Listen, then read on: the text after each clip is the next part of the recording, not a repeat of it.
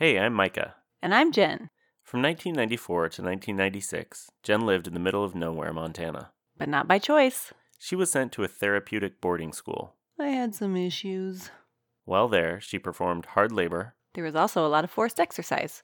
went through daily hours-long group therapy, That shit didn't work. and when she left, she was left with some holes in her life. Holes. One of the holes was her pop culture hole, Yeah, I missed a lot of shit. and that's a hole we can fill. Safety pin that patch on. It's time for... I never saw that. This week, we have a special treat. Our very first guest is joining us. And this is episode 10, so I think that's also kind of special. Our guest is our very dear friend, Eric. Hi, Eric. Hey, how's it going? Pretty good. We went pretty to college with Eric, and I really want to talk about the first time I met Eric because it's very appropriate. Okay. We're going to be listening to an album that Eric recommended, and it was very We're important actually to going him. to be talking about it. We already listened to it. Yes, sorry. And you all should have listened to it too. If not, pause this, as we say every time, go listen to the whole album, and then come back. So Eric and I met because we were both college freshmen, and you go to all these meetings about clubs you want to join and stuff, and the radio station had a little meeting, and I saw this kid in front of me with a Rancid shirt on, and it was torn and falling off of his body because it was rotting around him. I could tell it was like a favorite shirt, and I saw this kid and I thought, oh, I should talk to him and he should do a punk show. That'd be great. And we walked across campus and talked about it after, and he ended up doing a punk show, and that's our friend Eric. Yeah, and we were all DJs at the radio station, which I also think is kind of appropriate for this. Yes. So we're listening to And Out Come the Wolves by Rancid. Came out in 1995. Yes, August 22nd, 1995. And Eric, I think you remember that day very well. Sweet Jesus, I do. Yeah, so I was living in the suburbs of outside of Seattle, and my grandparents, my mom's parents, were on vacation, and I was house sitting for them and making sure their plants got watered and stuff. And I distinctly remember going over to their house to make sure nothing had died, and stopping at Tower Records on the way and buying Rancid and Out Come the Wolves because it had come out that day. And I had a very big problem with waiting for something that I really, really, really wanted. So it was coming out that day. I didn't have a CD player in my car. My grandparents didn't have a CD player at their house. But I bought that record. I drove to their house. I watered their plants. And then I sat in their living room with no lights on, the TV off, just reading all the lyrics and all the liner notes. Oh my God. Thinking, oh, this is going to be the best album ever. And rather than like going home and listening to it, it was like, you know what I just got to do right now? I just got to read this son of a bitch. And I did. Oh, man. And then amazing. I quickly forgot every word. I don't think I've looked at the liner notes since until we were deciding to do this, because I know every single sound in that record, but only like half the words. Yeah. Well, yeah. A lot of their words are just basically sounds. I guess you could say that about any words, but yeah, like I don't know how to articulate what I'm trying to say. Eric, you chose this album as something that was really important to you that you wanted to share with me that I missed. So why did you pick this piece of pop culture? When I was growing up, I had really shitty taste in music, mostly because, and who knows, maybe Rancid and Out Come the Wolves will be that for some people too. But I was raised by a family that on road trips would listen to the Eagles and some Cheeseburger in Paradise. And it was just one of those things where I would go to the county fair and watch the Oak Ridge Boys. And Alabama was a big fixture of what my family would play on the old stereo. So I didn't have an older brother or sister or anyone to kind of teach me that music could be good. So I kind of started slowly teaching myself. And unfortunately, that meant I listened to some Poison and some MC Hammer. Wait a minute. Okay, man. Look, You can't just dog all these people. I was slow in kind of figuring out what kind of music I actually loved, and I distinctly remember, just as distinctly as where I read the liner notes of the Rancid album. I remember where I first heard of Rancid, because it was on the TV. I think you guys know that back in the '90s, a way a lot of people learned about records and songs was watching this station called FX that was launched in 1994, because that's totally how I learned about Rancid. I thought you were going to say MTV, man. I gotcha. There was a show called Sound Effects on FX that was like Really? 4 people hanging out in a loft and having really weird bands come by and like talking about music. And wait, so they had they sat Rancid around on the the couch. show? And they didn't have them on the show, but they would have record recommendations. So it was like they'd have random ass stuff where they'd show a video or something and say, hey, here's a record I like. And there were 4 people on it. It was Karen Bryant, who now does like CNN stuff. It was Orlando Jones, the guy from 7 Up. Oh, wow. Commercial. 7 Up dude. And it was this guy named Matthew Ostrom. And that's the guy that was recommended the Rancid album. And then I don't know if you've heard of this other guy, but it's this guy called Jeff Probst, who, is the Survivor host. He was on this show. Oh my God. That taught me about music. So I was just sitting around one night watching this crappy TV show in 1994, and they were talking about "Let's Go" by Rancid, and they showed the video, and it was like, what in holy hell is this? And I went out and bought it, and then it became my favorite thing in the whole world. And that was it. And they also recommended Pennywise on that show, the record About Time, bought that too. And that's kind of how the spiral happened. Is back in those days, it was you read the liner notes, you see who that band thanks or what label they're on. You buy all the records on that label or everyone they've heard of. And that was how Punk Rock Eric started. That is... And so that's beautiful. Yeah, it was like and so a year after that was when Out Come the Wolves hit, and that was the thing I was probably most ready for in the whole world. This album is weird for me because Rancid was always kind of a weird band for me. I don't know why. I did have older brothers and an older sister, but they weren't into punk rock so much. One of my brothers was. He listened to, he introduced me to the Sex Pistols and the Ramones and that school of older punk rock. But I remember a friend handing me a tape. He was on the cross-country team with me. And on one side of this tape, he made me a tape. Green Day's Kerplunk album was on one side, and Op Ivy was on the other side. And I fucking loved Op Ivy. I'd never heard of them before, and I was like, he didn't write anything on the tape. He's just like, hey, here's some bands that I listened to. And I had to go back and find him and find out who it was. And of course, Op Ivy... Matt Freeman and Tim Armstrong from Op Ivy are in Rancid, but I never got into Rancid, which is weird because the time that I wasn't listening... They definitely have a similar sound.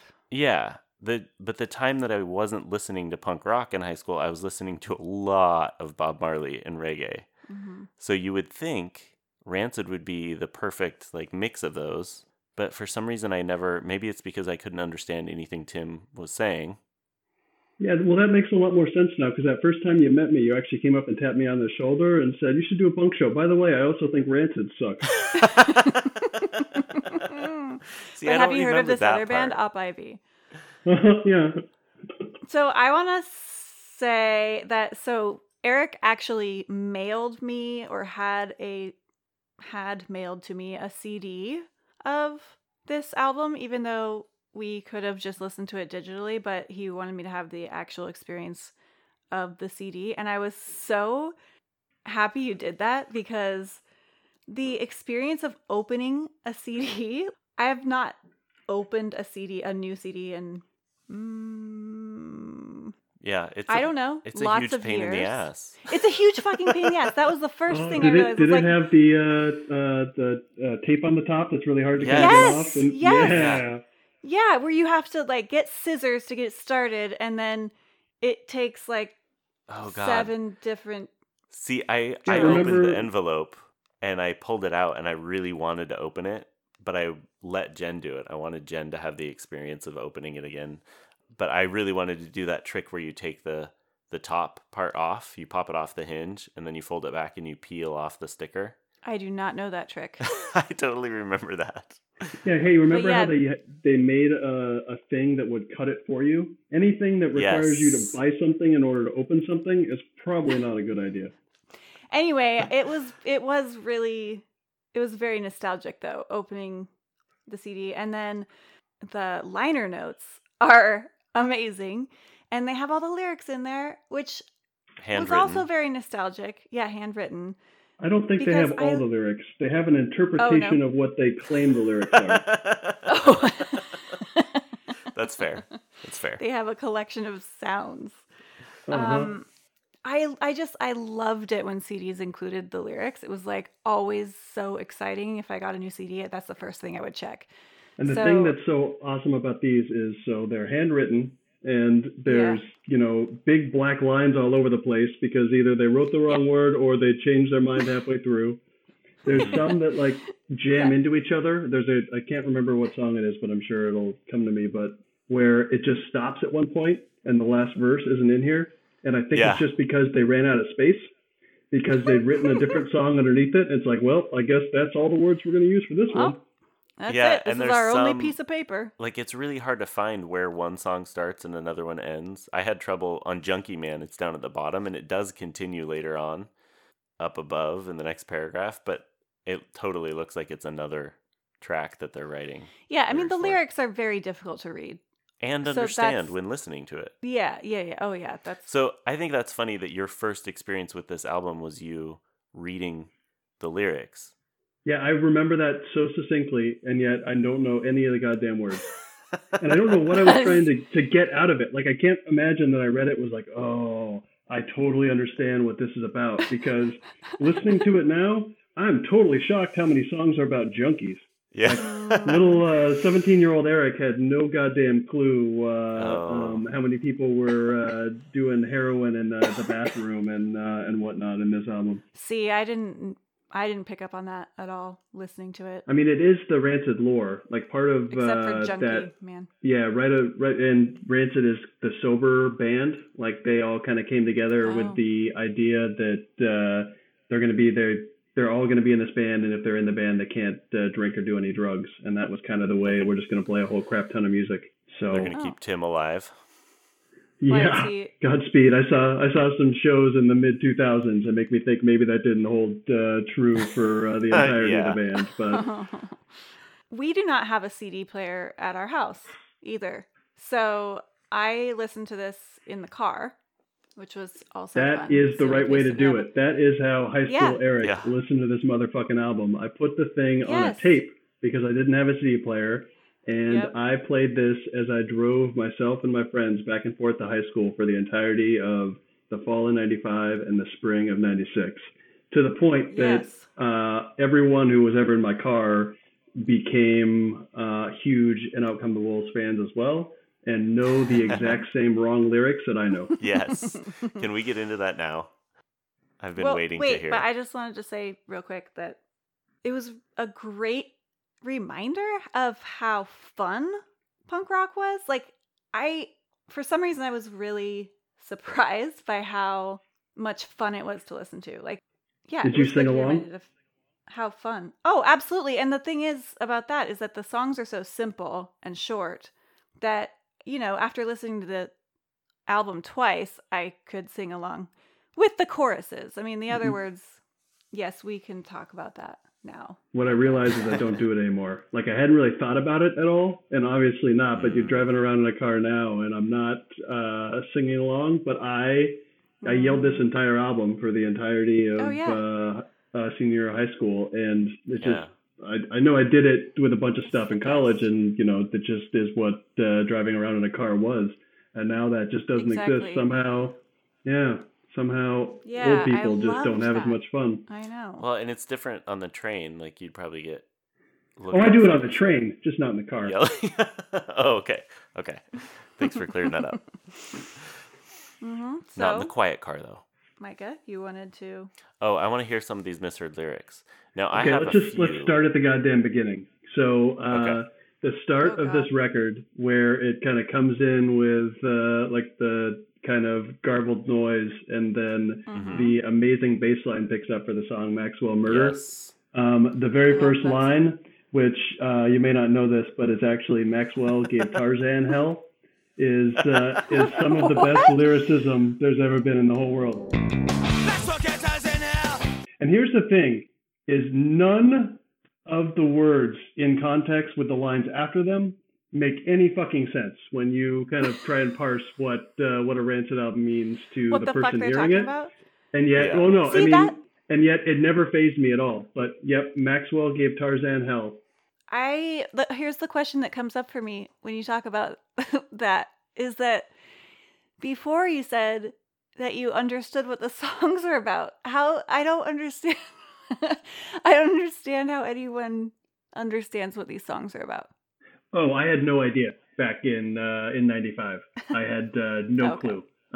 But now, as I was looking through it and trying to figure out how much I had wrong or what was going on, that's when I realized that 17-year-old Eric was listening to a whole lot of songs about junkies and had no clue. Right.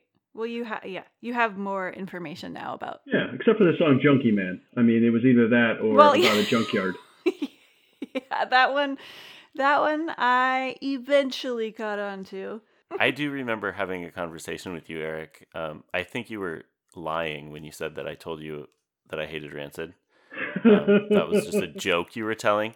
But I do remember having a conversation with you and another friend. As I remember them, we all sat on the floor in our dorm room, because why would we sit in chairs or on the bed? But for some reason, I remember sitting around listening to Rancid and other punk rock, and me spouting off about how I couldn't stand hearing Tim Armstrong's voice because I couldn't understand anything, and I wished Lars would sing more. And you guys playing a song for me and me complaining about it, and you guys both being like, Micah, that's Lars singing this song, you fucking idiot. Damn right. That amazed me too. Is so Lars on Let's Go had some songs that were a little easier to hear, like sounded a little more like a real singer singing. On this record, Yeah. you can't fucking tell the difference. It's Some of hard. his stuff is more garbled than what Tim's singing. Yeah, because I didn't know that, and I did not ever pick up on Yeah, the on fact this that there album, was more than one person singing. Lars just I mean, scream you sings know what I most of mean. them. Like he doesn't sing as much as it seemed like he did on Let's Go, but he's so distinctive. Okay, so you brought up Tim and his voice, and a question I have is, by the way, let me put this out there that I loved this record, Eric. So It'd be selfish Um, not to. Like, really, it'd it is. It just made. I had not listened to it in a few years, and it made me incredibly happy to listen to it again. And it is, maybe I don't care. It's not memory. It's not nostalgia. It's just because it's the greatest record that's ever been made. It is really fucking it's good. really good. That's the thing. It is really good. I thought Maxwell Murder was the perfect way to start it too. Yeah, I it's love a solid that. intro track. Yes.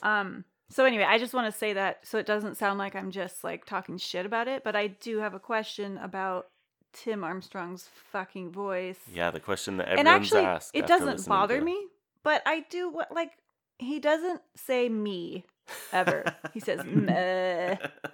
And I'm just wondering, here's my question. Was that intentional because they wanted it to seem like they didn't give a fuck? Or does he have a speech impediment? I don't think he has a speech Yes, impediment. yes. My uneducated opinion is he's trying to sound like The Clash. Oh, yeah. Yeah, Okay. but he does talk. He like every interview I've ever heard with him or anything, he talks weird too, and it sometimes sounds like but an that's his accent, Australian and it accent. sometimes I mean, sounds totally. It's like it's like a mix between an Wait, accent and a what? speech impediment, and him trying to be Joe Strummer, and it. See, I thought that maybe because there are some songs on this album that I did understand, and Lars was they singing those. reminded me that punk rockers are the biggest fucking softies. Always. I just, that's why I wondered if his whole meh thing was actually sort of supposed to be like a meh attitude. You know what I mean? Because they're trying to hide the fact that they're like softies. I mean, they have Some of my favorite songs are always love songs And they do on have punk rock they have records. like a love song on this album. Yeah, I know. It's probably the closest thing The that Way I Feel. Rancid has ever come to The Way I Feel. Yes. I was thinking about She's Automatic. Okay, that one too. The Way I Feel. The Way I Feel is. I didn't feel like it was a love song. I feel like he's telling the person Hates them. Yeah, Oh. they've changed and. Oh, well, see, I didn't listen to those lyrics, I guess. We'll just cut all this. This album is really... The Way You Feel has a part where he says, "Hey girl, you player, please take a look around, explore your hide, find out for yourself. Jenny DeMilo, you don't care nothing about me." And I thought, that's nonsense. Let me check what he really said. It turns out that's exactly what he really said. The only time in this whole goddamn record that I got it right, and it's nonsense. It took you 19 tracks, and then you understood it all. I explored my hide, and I found out for myself. This album, even though I wasn't that into Rancid, and I never spent that much time listening to these albums, I couldn't escape these songs. I mean, this album was played on MTV. They had probably their 3 biggest hits as far as radio play goes, up to that point for sure, and probably maybe still, like Time Bomb and Ruby Soho, Roots Radicals, those were on the radio, and just everyone I knew was listening to them all the time too. So even though I didn't own this album until later, listening to it again, I was like, oh, I mean, I don't know all the words, but I know all these songs and I recognize them, and they're totally those classic songs that take me back to that time period, and I don't even know the name of the track, but listening to them again, I was like, oh yeah, I know this song. This was a really interesting time for like the East Bay punk, because it was blowing up with Offspring and Green Day and everyone getting radio hits, and Rancid was going to be the next big thing. And the only, outside of remembering watching this on Sound FX, I distinctly remember reading a Rolling Stone profile on Rancid from '95. And I went back and found it and read through it. And all the little anecdotes I have and the songs that I actually know what they're about is because they're referenced in the from that one article. And it tells a story about how they're being courted by major labels. And at the time, Madonna owned Maverick Records, or was running Maverick Records, and met with Rancid and Tim, and were trying to court them to go on the Maverick. So that's kind of comes through in this thing too. Of there's a couple songs about people telling them they're sellouts, but that is something that I had just kind of forgotten about. Is this whole sense of you're not punk kind of thing that existed in the mid '90s and early 2000s, and this is really what it kind of was coming to a head for Rancid. Is they ended up staying on the label they were on, which was Epitaph, but this was their chance where they almost busted out. And I don't know if because of that they got better producers or what, but this album has the shit produced out of it. Like, it is, every single song has something unique, and it's an incredible kind of mix of, okay, this song is bass forward, this song has the jangly guitar, this song has a wood block, this song has bongos, here comes an organ. Like, it's never overdone, but every song has its one like little unique flourish that makes it sound really kind of special. And I loved how the songs weren't too, like, there are a couple that are really ska songs, and then there are some like Ruby Soho that are kind of in between, like not too ska, but then they're just straight punk rock songs too. It's perfect because Let's Go is more of a punk album, and Life Won't Wait is like their reggae album, and this one's right in between, and it had a good mix, but it doesn't feel disconnected at all. Like, all the songs go together really well. See, I did not realize or remember how much ska there was, how much ska was in Rancid songs. And I actually, I don't do a lot of research for this show at all, but I was reading an article or just somebody's blog post, I think, that was like their top 10 favorite Rancid songs. But they were talking about how Rancid used ska, and they described it as the perfect foil to punk rock's surly aggression, which I thought was so perfect because that is what makes the songs a little more playful. Like, and it's the Op Ivy thing too, so it's kind of where they came from, because Op Ivy had that same kind of thing with a punk edge.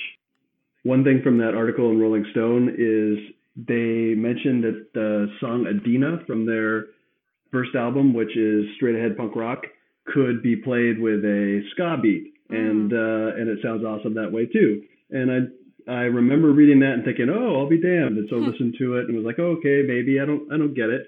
But then the song Time Bomb, Yeah. I had this young man like realization where all of a sudden I was the smartest man in the world, where I recognized the first verse because it is the song Motorcycle Ride on Let's Go. Oh, yeah. And that song is straight ahead punk rock, but the very first verse is the exact same Really? as the first verse of Time wow. Bomb. Yep. And Motorcycle Ride then ends with a woman drinking a bunch of whiskey and dying on a motorcycle. And Time Bomb continues for 2.5 more verses.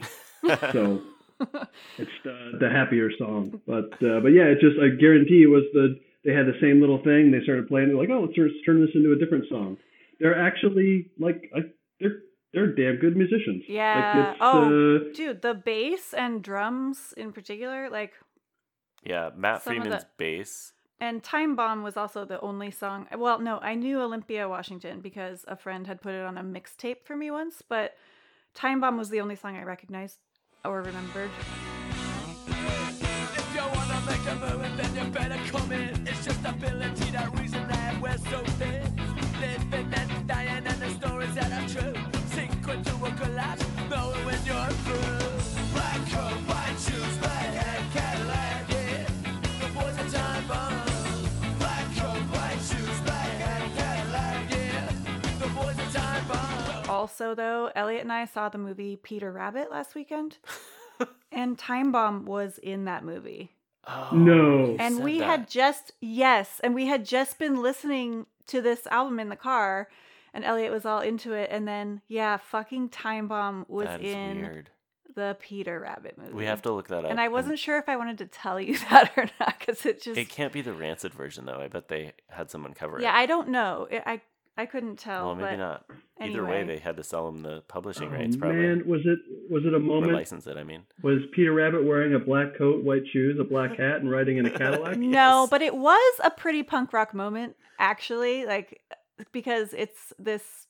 All the animals have broken into this human's house and they're just destroying it. They're just tearing it apart and having a party, basically. So, I mean, it captured the mood well of the scene, but I still was like, wow.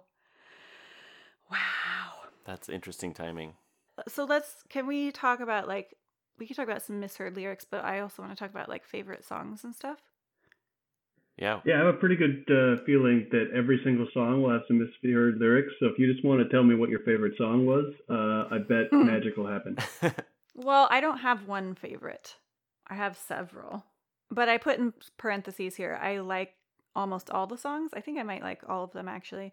I really like Lockstep and Gone a lot. Yeah, that one's a 'cause- burner. Yeah, it has a really fucking rad bass solo.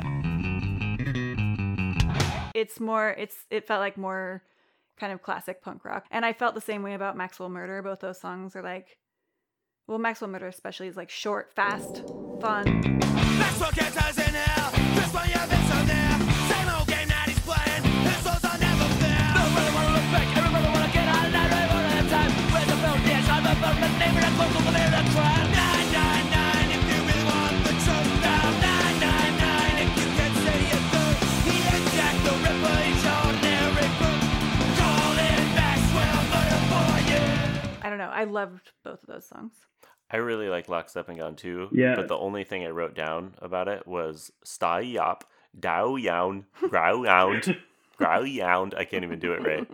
We'll just put a clip in here so you don't have to listen to me try to do it anymore. No, we will definitely hear you do it. Yeah, try it again. I didn't quite get it. Can you, do one more shot? Outside broken and the meter's going down. Wild dogs are running themselves into the ground. Everything was clear for that moment in time. You No, can but listen back the, later. I mean, it has one of my favorite random lines where he says, "The stop sign's broken." Yes. God, see, I didn't even. And the meter's Because going down. I'm sure he meant the stop light, but I like it much more to think that the stop sign is broken and it just either has kind of broken in half or accidentally turned into a yield sign. Like, Yes. Yeah, that's a good That's what point. happens to broken stop signs.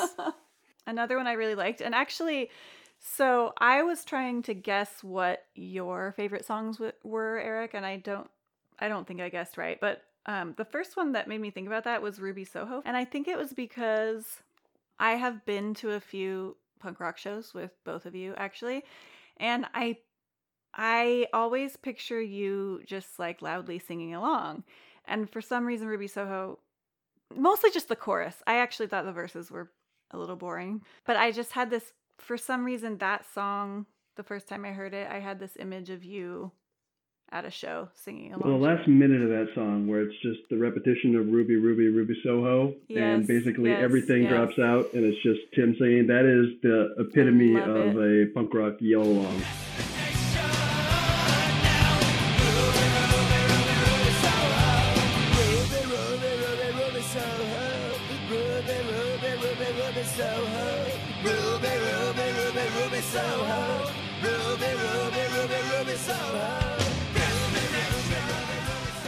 Yeah, there's a lot of good ones in this album where the chorus is screamed along by a chorus of people just yelling. It's so good. They're so good at that. Ruby Soho is the one that I remember the most being all over the place in terms of on the radio and on MTV. Oh, that's really? The one I couldn't get away from.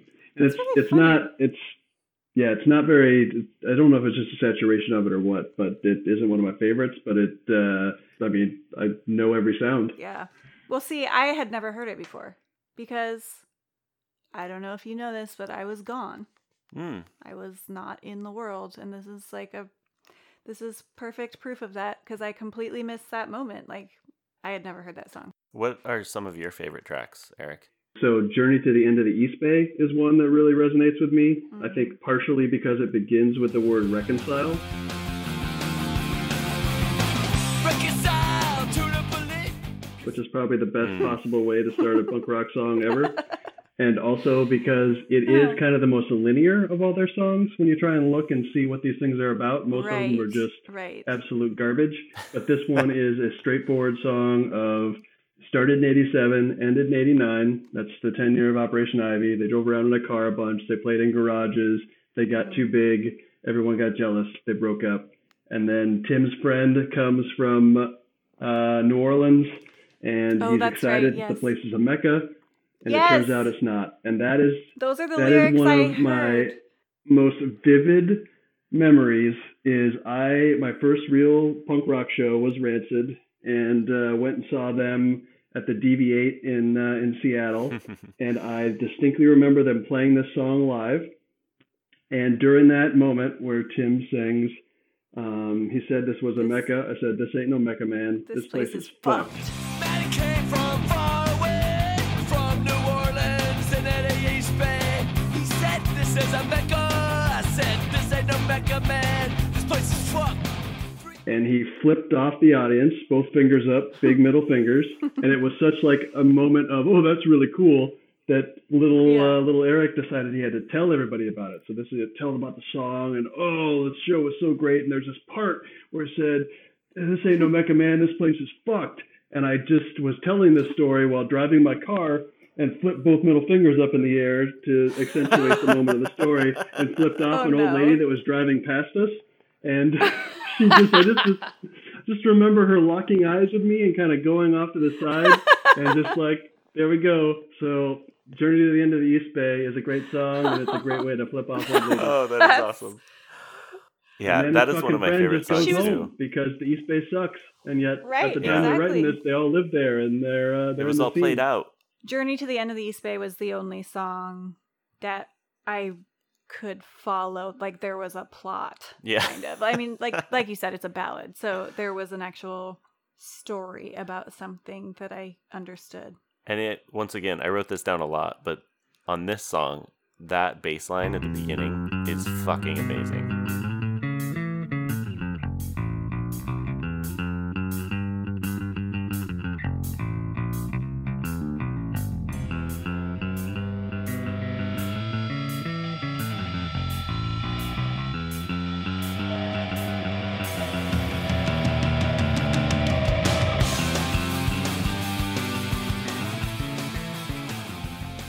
And he has a lot of really good bass lines throughout the album, but the beginning of the song is just, I don't know. It felt like Operation Ivy to me in a way too, which is appropriate because that's what the song's about. But it just felt like older, and there were a couple lines throughout the album that made me think more about Operation Ivy style lyrics that were more about unity and, you know, all those, like, it's a movement and we're doing all these things. And this one was obviously about Op Ivy, but I loved this one line: there wasn't always a place to go, but there was always an urgent need to belong.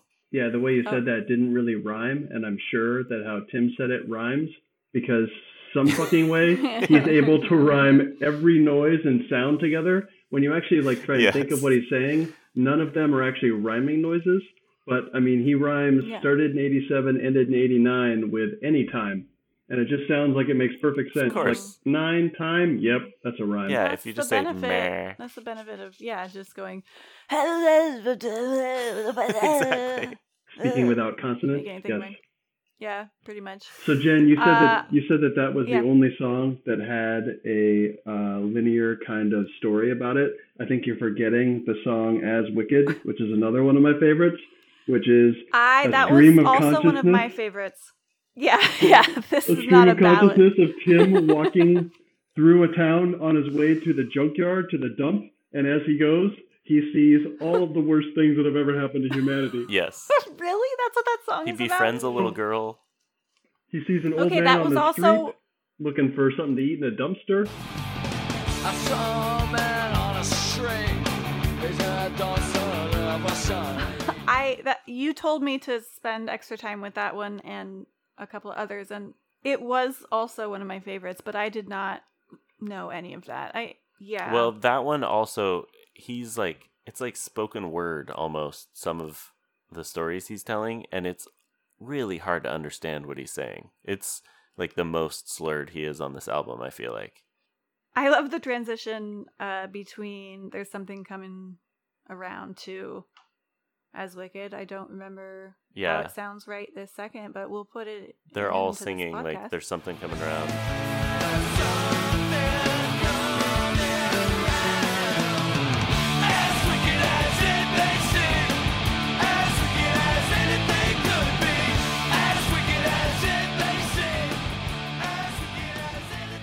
It's a little rough. Some of the harmonizing on that part is a little not their most polished. No, I love the na. Yes. And I love harmonies. I love punk rock songs with harmonies. Na na na na na na na na. I love it. So many nas. That's the thing, is that so basically the song is, he sees an old man on the street eating out of a dumpster, and then he sees a lady who's crying, and then he sees a kid on the phone talking to her mom about how her friend just died, and then there's a kid alone in the park, and then he meets a lady who's 25 years old and tells Tim that she's never had a friend before, and he says the greatest fucking thing in the whole world. He says, "Hey girl, I'll be your friend, but who's keeping score?" I know this girl, she's barely alive.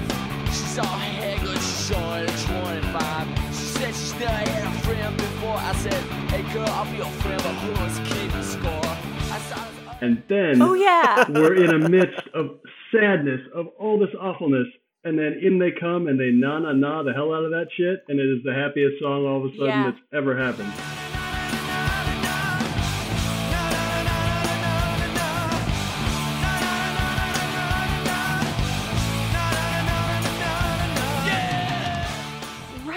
And his friend tells him he's a lucky guy. Yeah, he's lucky because he sits on a hill and looks at a dump. What the fuck does that mean? Yeah. Yep. Well, also, it's where he likes to go. That mean, but who's keeping score? What was he? What? Oh, because no one's keeping score about there? how many friends she has. She says she's never had a friend before, and he says, "Hey, girl, I'll be your friend." So that he's number one, but who's keeping score? Oh, okay. Obviously, he is, because he wrote it in the song and totally blew her up. Yeah. Yeah. I did like that song a lot, though. It does have one of the best screamed chorus versus like all of them screaming "Wicked As." That's great. As Wicked, yeah. Yes, that was another one that I could imagine being at a show, yell singing along to. So another one that was always one of my favorites, and probably the one that I sang the most in my car, was "Avenues and Alleyways." And that, as I still know the lyrics to be, the beginning of that song is, "I did it at the prom, Yeah, the prom was hip. I see it at the prom that I promise you.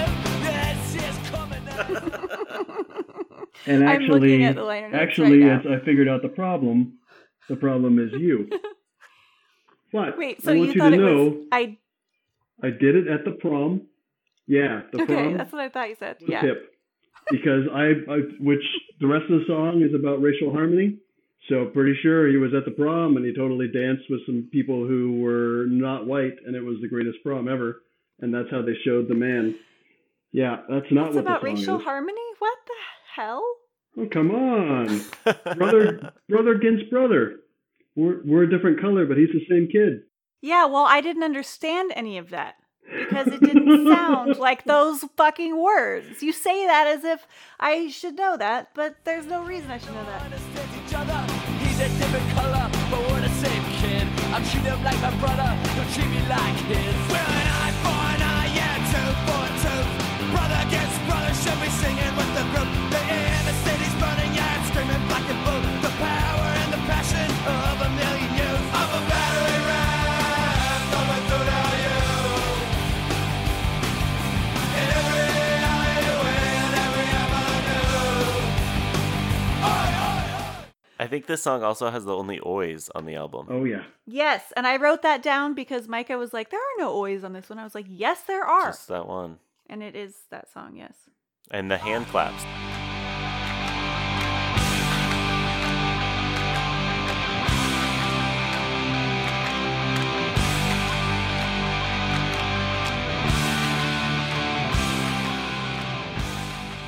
There's great hand claps on okay, that one. now I find that interesting because that song you said is about racial harmony, but Kind of. It is I about associ- the fact that the problem is the people who are raising all these folks to be racist. It's like the problem is Oh, okay. the people who are kind of keeping punk separated. I think is more or less what it is. I think it's kind of meant as a song to skinheads, but I don't know. right, which is what I was just going to bring up is that I, for some reason, I associate with racism. I don't know why that particular. I'm not saying it that I think Rancid is a bunch of racists. I'm just I don't know what the history is there. I know that there's some history with skinheads. I don't know. Well, oi punk is more associated with skinheads, right, Eric? Yeah, That's how I. yeah, and I think That's- part of it's not clear. Let's say that you can't read this Yeah. song and feel 100% that everything is going to be okay. But I think what they're basically saying is we're going to band together and go through every avenue and alleyway and knock everyone the fuck down. And Yeah. we're going to do it together. Doesn't matter what color you are. We're united here. But there's Yeah. I saw Rancid a few years ago in Chicago, and they were doing a Out Come the Wolves 20th anniversary show, and Lars had brought up a local skinhead contingent to stand on the stage during the entire show, and I could tell you that was a lot of white guys. So Wait, what? Why? I don't Yeah. know. I'm not here to do research. Did he do it I'm here to because love music.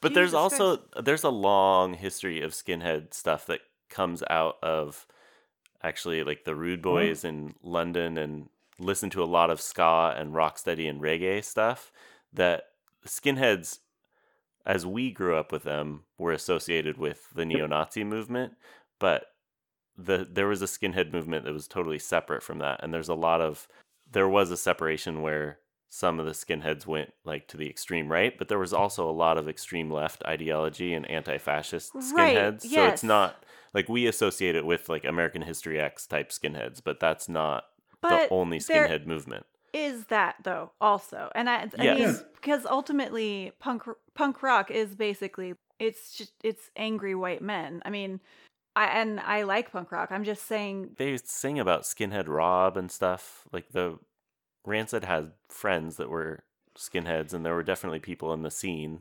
I don't get it. I don't think, now this Or is, do you- I'm not condoning anything. I don't think skinhead is synonymous with racist asshole. I think there are Yeah. a lot that are, and the scene that we grew up with was, in the Northwest. Right, like that happen to Yeah, come that's together a how lot I know more skinheads. Yeah. than maybe other places. And I can't. I'm not going to go one way or the other because I really don't know.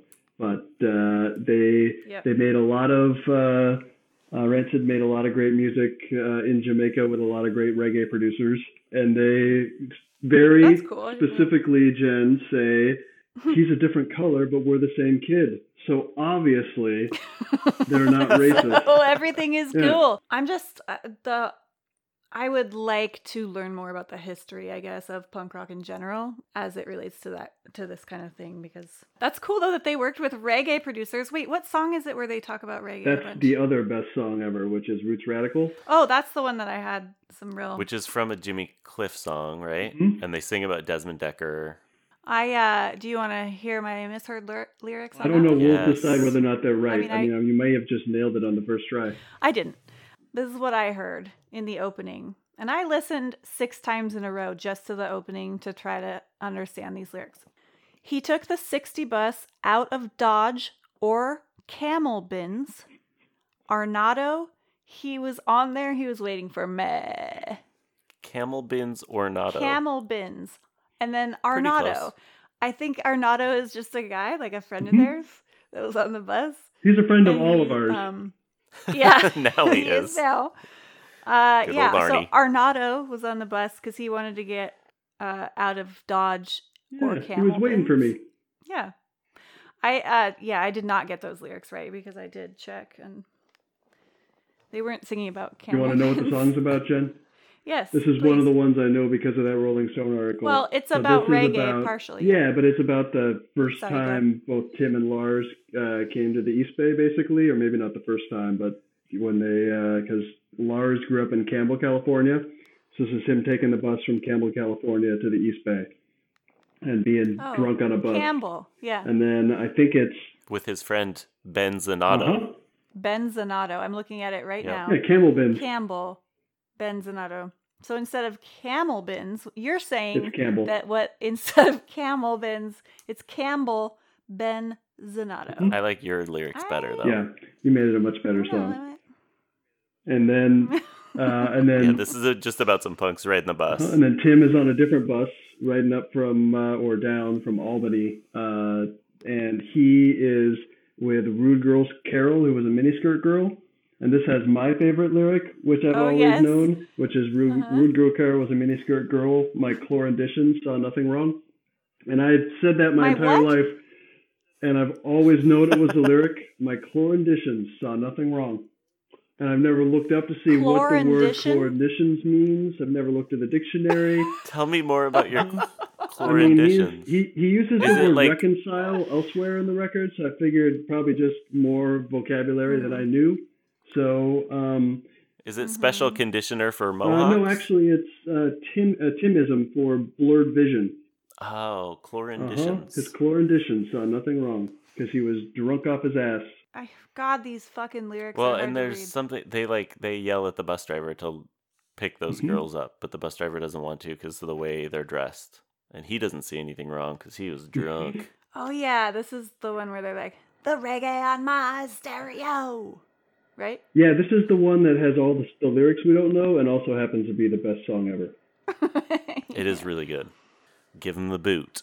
And this has one of That's the, right, the yes. kind Give 'em the of boot. recurring flourishes that I really like in these songs is when right around the time the second chorus ends, they'll do something special to kind of hit the bridge to get you to the very last verse. And in this one, everything drops out, and then both Lars and then Tim repeat like just 2 lines from their initial stories, and they're not the first lines. It's just whatever they think was the best stuff. They say that again in like a more yelly voice, and then right back to the chorus. And it's just like, it is one of those, much like the Ruby Soho things, which is just built for a punk rock sing-along. Yeah. Took the 60 bus out of downtown Campbell, Benzanato, he was on there, he was waiting for me. While the punk rockers and the moon stompers, they're out on the corners, but it's better to chill. Cause the radio was playing, then the sticker was singing, and the 43 bus as we climb up the hill. Rude Girl Carol was a miniskirt girl, my blurry vision saw nothing wrong. With the music execution and the talk of revolution, and pretend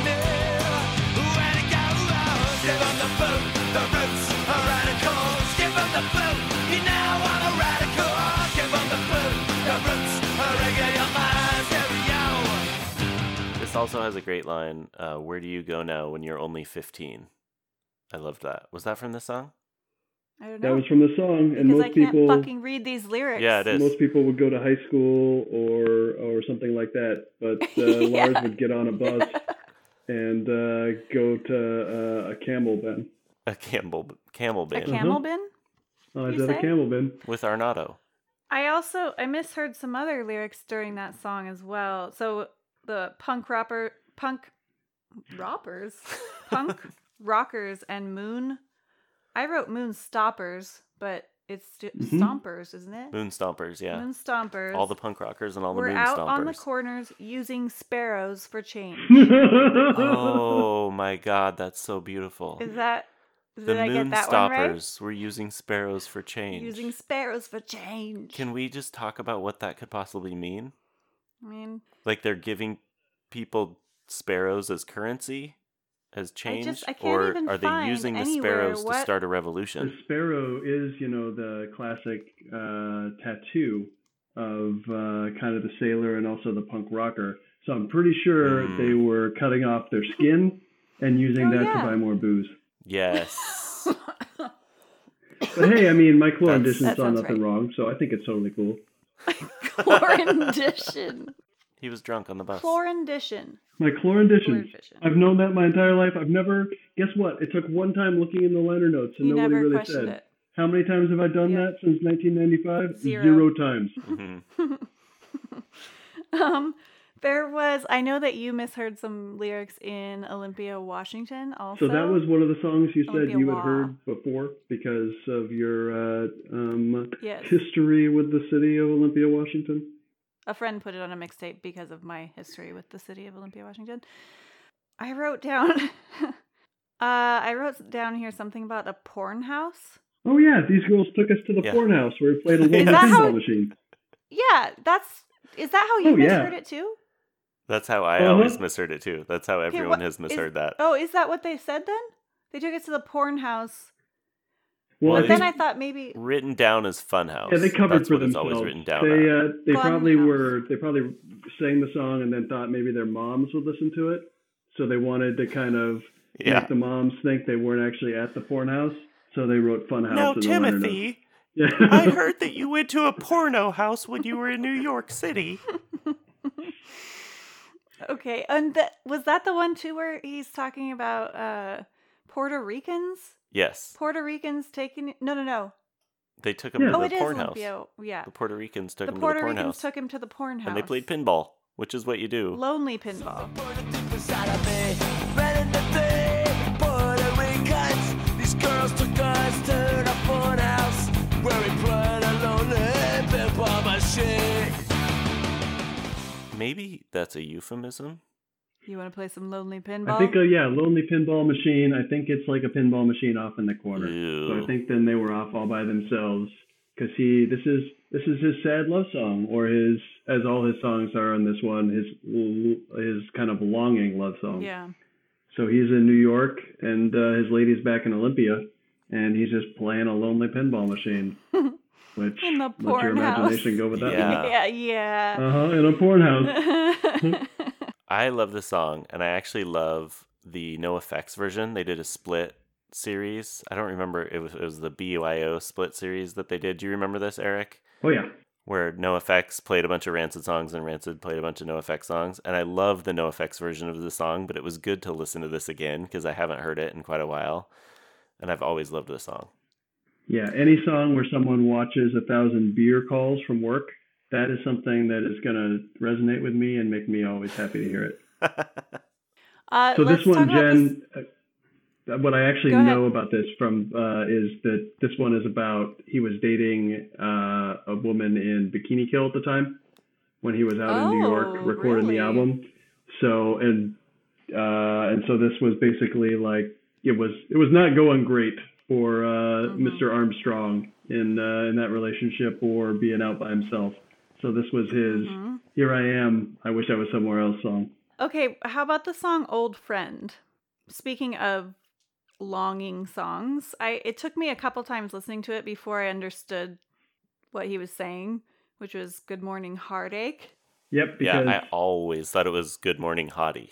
I thought it was hard A or something. Good morning, hard A. Good Morning Honey. That was me. Good morning, honey. You're lucky old friend. Come and see me again. Good morning, honey. You're lucky old friend. Come and see me again. Yeah. I actually did figure that one out myself, but once it was a great moment for me when I realized he was saying "Good morning, heartache." I just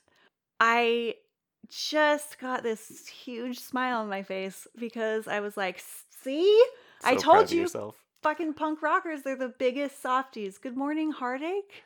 It Aw. totally changes the meaning of the song if he's not singing Good Morning Hottie. It really does. Yeah. Yeah. Yeah, the end of that song where the organ kicks Oh, in. yes, the that Hammond magic organ part is so where good. it hits the bridge, and he says somewhere in America, and it's basically like, here I am, I'm not at home, but we're on our way back there, kind of thing. Somewhere in America, duh, they said night. And we were far from home, but you know, it's gonna be alright.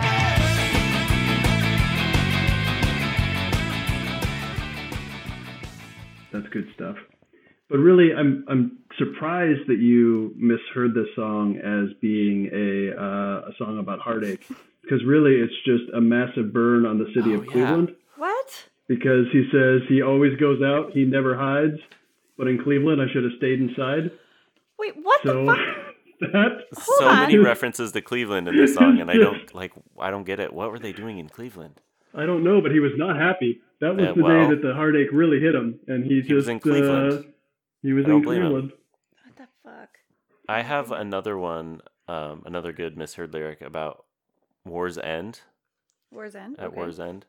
For years, yeah. I was so confused about this. And I remember in college when I finally realized, and I've never told anyone this before because I was so embarrassed, but his mom, Sammy was a punk rocker, and his Oh, mom yeah.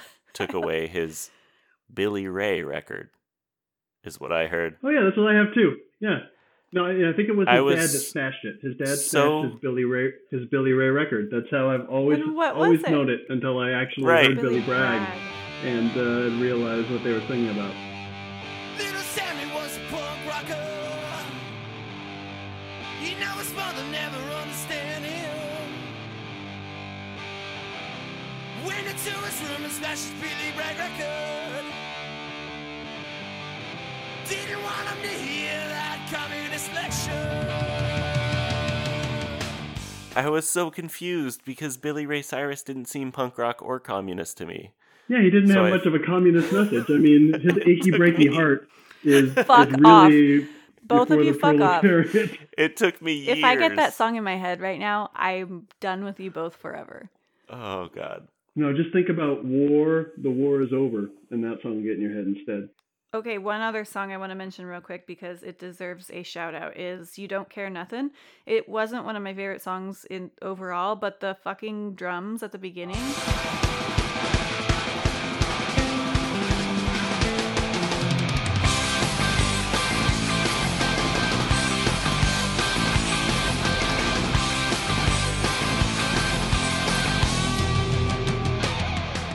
So good. Yeah, it is, and it is the most rancid of rancid guitar intros ever. Like that intro with the drums and with the guitars is about, if you're like, oh, what does rancid sound like? It's like that part right Yeah, there. 10 the seconds. only- There you go. Only note I wrote for You Don't Care Nothing is classic. I think I just didn't listen to that one as many times. Maybe after I listened to the whole record a couple times, I sort of skipped around, but I did fucking love the drums at the beginning of that one. It made me really want to learn to play the drums better. Yeah, I'm just looking through the track list again, and there are so many interesting songs. Like the Junkie Man isn't my favorite Rancid song, but it's so interesting because it has, like Eric, you were saying earlier, it has all these things in this album, all these different elements like wood blocks and Hammond organ. And this one has spoken word by Jim Carroll from the Basketball Diaries guy.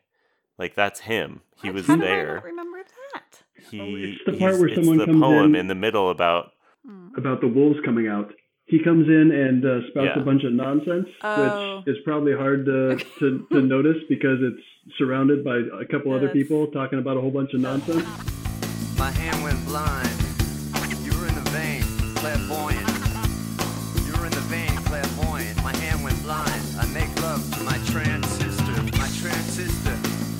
and my transparent seed from the balcony. I looked out on the big field. On the big field, it opens like the cover of an old Bible. And out come the wolves. Out come the wolves. Their paws trampling the snow, the alphabet. I stand on my head, watch it all go away. Yeah, exactly. but it also has DJs scratching in this song. Like there's record scratches. Yeah, you know what? I'm pretty sure this song is at fault for Tim getting into that band with the Blink-182 drummer called The Transplant. Oh, yeah. I think this was the genesis of that horrible Oh idea. God. So every time I hear this song now, I'm like, oh man, if they would have just left this one off the record, It's a that never weird would have song. happened. It's not my favorite, like I said, It but had a lot of reggae sound in it, I thought, that one. that one. I think that one, there's a different reggae one with Junkies. That's the Daly City Train. Yes. The one where Yeah, that Jackal one had a was beer in ska. his hand last time he'd seen him. Oh God. Okay. that- Speaking of, that's another good misheard lyric that I always sang as Jack O Mm. had a beer in his hand since San Isidro, which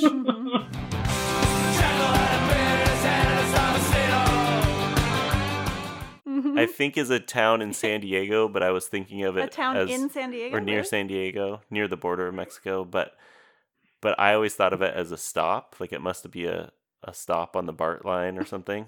San Isidro, it sounds like a yeah, but no, that's, it's Jackal. That's one of my favorites, and that one I never realized that it starts with him shooting dope in the bathroom. That was one of the ones that's like, well, I'll be goddamned. I thought it was a guy just hanging out Yeah. drinking beer on the train, and nope, this is a little God. different. I feel like 17-year-old you right now because I did not pick up on any of this, and I'm kind of pissed off right now because I felt like I was walking into this like knowing the album pretty well, and everything you guys bring up, I have no idea what you're talking about. No, you have to go listen to it again. Yeah, I mean, I know is the choruses, Let's just- and I can sing along with the choruses, Yeah. and I can tell the songs apart, and so that's a win. Well, so you know the songs as well as 17-year-old Eric, who listened to them every single day for a year, Yeah. and yet knows them as well as you, who've listened to them 6 times. So you're right. You did this exactly right. This was Okay. the most important album in my entire goddamn life, and I had no idea what it was about. Is it still the most important album in your life, do you think? No, I mean, who knows? I'm sure the music I listen to now is shaped by the fact that this was what I listened to the most. Yeah. It went off on, punk rock tangents and found things that I loved and made friends in college because of this album, because of shirts that I refused to take off. And Do you still have that shirt? This is, no, my mom threw it away. Oh, Mom. That- I went home for vacation from college and put it in the dirty clothes, and then it didn't get back in my drawer. And I asked my mom where it was. She goes, "Oh, I don't know. It must have gotten lost." Oh, let's be honest, Eric. It never made it out of the washing machine. It just disintegrated. It just disintegrated. It went off to punk rock heaven. It went down the drain. Okay. Yeah, I do believe at that time it had safety pins holding it together, and yeah, Aw, that was There's nothing more punk rock was than long that. that was the show. That was I got that shirt at that first punk rock show where I saw Rancid. That was That was That your was very the memory. first. That was your very first punk rock show ever. oh yeah. Unless I don't know, were the Oak Ridge Boys punk rock? Yes. Yes. Yes. Okay, so it was Well, I my mean- second. In their own way. In my grandparents' circles, that was punk rock. Yeah. So the one thing that when I was thinking about this is this album and going and seeing Rancid kind of set me up to be a guy that goes to punk rock shows and has this music mean a lot to him. And it is kind of that cornerstone of who I was as I was growing up. and getting ready to bring this to you as something that you never had a chance to be part of when you were 17 years old because you were in the middle of Montana just made me think, what the fuck would everything have been different if you were somewhere with people sharing good or bad music with you and locking something into your brain that made you that way for the rest of your life? Or did it just hit a pause button for you and you had to wait until you got back to civilization before all that stuff could kind of come at you? So first of all, music was everything to me, of course, before I left home. Way more than like TV and movies were at that time. So having all of that taken away from me it sucked. I think it was really a pause button, but it's more than pause. It's more like fast forward, because I missed this. Like I totally missed this moment. I mean, and there were a lot of things, a lot of really good albums that came out while I was gone, I have now realized. And some of them I've heard and some of them I haven't, but I wonder a lot about that, like what I would have listened to and how it would have been different if I would have stayed home. Plus I was in Olympia and a lot of shit was happening in Olympia at that time. Yeah, it was so good. Tim really wanted to get back to it. Yeah, exactly. Exactly. So I don't know if I'm answering your question, but I think it was more like a fast forward, and I just was left behind on all this stuff and probably would have been a different person had I been around for it, I think. Yeah, I don't know. 17-year-old Jen never got to sing in a car with 17-year-old Eric, but pretty sure 19-year-old Jen got to sing wrong lyrics to plenty of songs inside a bunch of crappy cars. Definitely. Yeah. Definitely. Yeah. No, and this made me really nostalgic in a different way. Like obviously not for these specific songs, but just, I really did think a lot about being at shows with you. Like, and I don't know that we even have been to that many, but I definitely have clear memories of being at shows with you in your black hoodie and, yeah, and I was always flipping off old ladies. And it's really hard to forget. Like, No, unfortunately, I missed that. That I never saw that. But yeah, that's what it made me nostalgic for. It was like, oh man, that was fun. But yeah, but I was really excited that you were really excited to share this with me, I felt like. And I was really excited about it because of that, because it meant so much to you. It was such a huge like turning point basically in your life with music and who you were. And yeah, it's an album that made it really special for me. That's all I was going to say.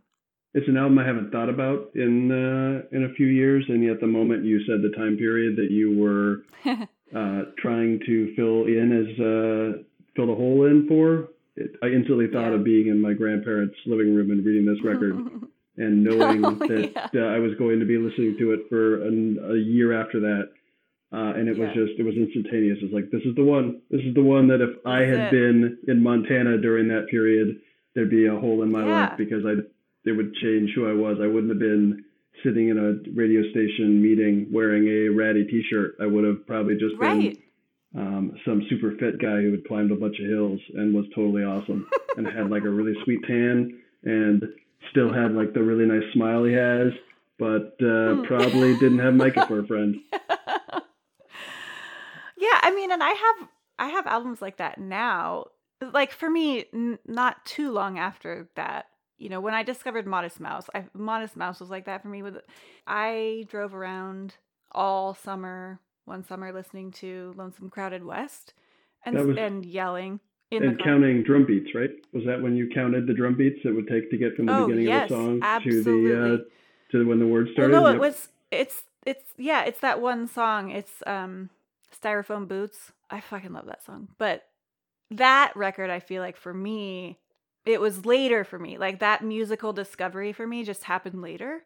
Because I became a DJ at the radio station like our sophomore year. I think the radio station was a really big part of my musical awakening that would have happened a lot earlier had I stayed home, I think. Yeah, you answered my question. Yeah, in a long and that was great way. No, don't doubt it. That was good. So wrapping up on this, I just want to say I really, really enjoyed this. It was super fun to listen to, and I'm excited that I now know it. Not as well as you dinguses, but I don't listen to records this way much anymore either.